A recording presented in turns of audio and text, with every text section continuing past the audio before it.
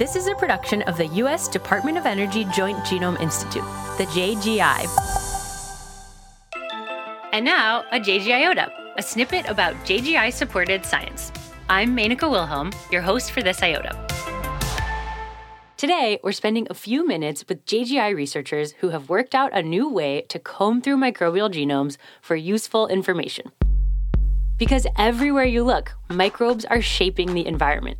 They're processing nutrients like carbon and nitrogen, absorbing chemicals, even some that might be toxic to other organisms. And they're making and releasing other compounds that fuel the organisms in their ecosystems. They're doing a lot, and they owe all of these skills to their genes. So to get new skills, they've got to get new genes. That's also happening all the time thanks to other tidbits like plasmids and viruses. They bop around spreading their DNA. To help explain, here's Simon Rue. He's a staff scientist at the JGI studying viral genomics. So I was trying to come up with a good analogy to this. And here it is. Think about a microbe and its core genome as a person on a bike. They've got what they need. Wheels, pedals, brakes. Super functional. It's here, it's stable, it's doing what it's supposed to do. But not necessarily fancy. Genetic tidbits like plasmids and viruses can change that. So to me, they're a bit like the bags you put on your bike. Maybe in your saddlebag, you have like whatever is helping you go faster.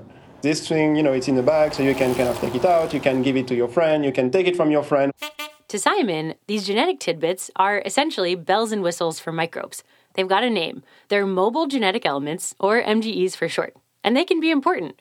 What's a bike ride without a bell?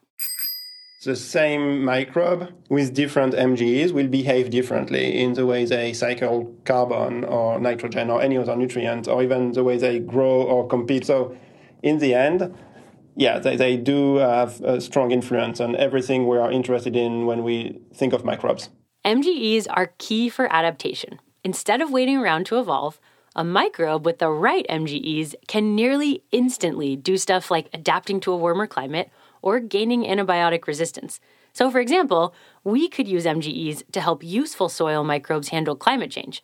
Or, on the flip side, knowing which MGEs matter for antibiotic resistance could help us slow that down. And even though these MGEs are super common and influential, they're also really varied. There are viruses and plasmids, transposons, and gene cassettes.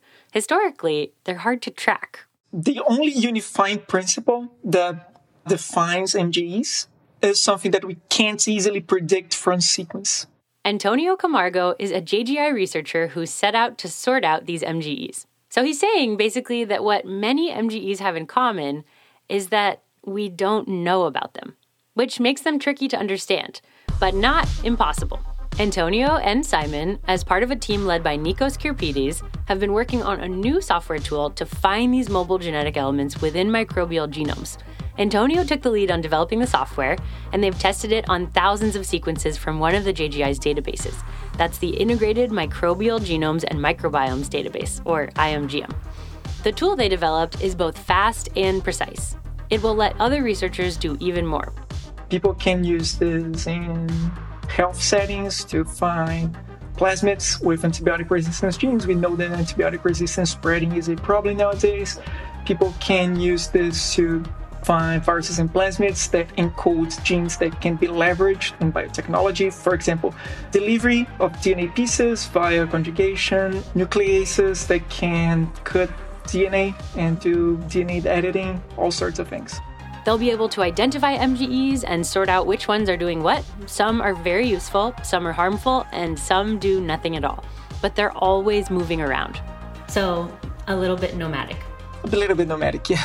And in honor of the nomadic nature of these MGEs, this tool is called geNomad, which Antonio doesn't take credit for. As for the name of the tool, it was actually my wife. At the time, she was my girlfriend, but it was my wife that named it. Yeah, I think it's a great name, and so far people have embraced it. As a preprint, the work received a Community Spotlight Award from Google's TensorFlow. And now they've published a paper on the geNomad tool in Nature Biotechnology. The geNomad software is freely available online. We'll link it in our episode description or show notes, wherever you're listening. You can find, download links to use geNomad, guides on how to use it, a link to the GitHub with the codes, and also, of course, a link to the manuscript. That's it for this JGIota. So again, that was Simon Rue and Antonio Camargo sharing a bit about their recent paper in Nature Biotechnology. It's on the tool they developed, geNomad. The senior author on that paper was Nikos Kirpidis. You can find a link to that paper wherever you're listening. This episode was written and produced by me, Menaka Wilhelm. I had production help from Allison Joy, Massey Ballin, Ingrid Okert, and Graham Rutherford. If you like this episode, hit subscribe or follow in your podcast player. That way, you'll never miss an episode or a JGIota. Genome Insider is a production of the Joint Genome Institute, a user facility of the U.S. Department of Energy Office of Science located at Lawrence Berkeley National Lab in Berkeley, California. Thanks for tuning in. Until next time.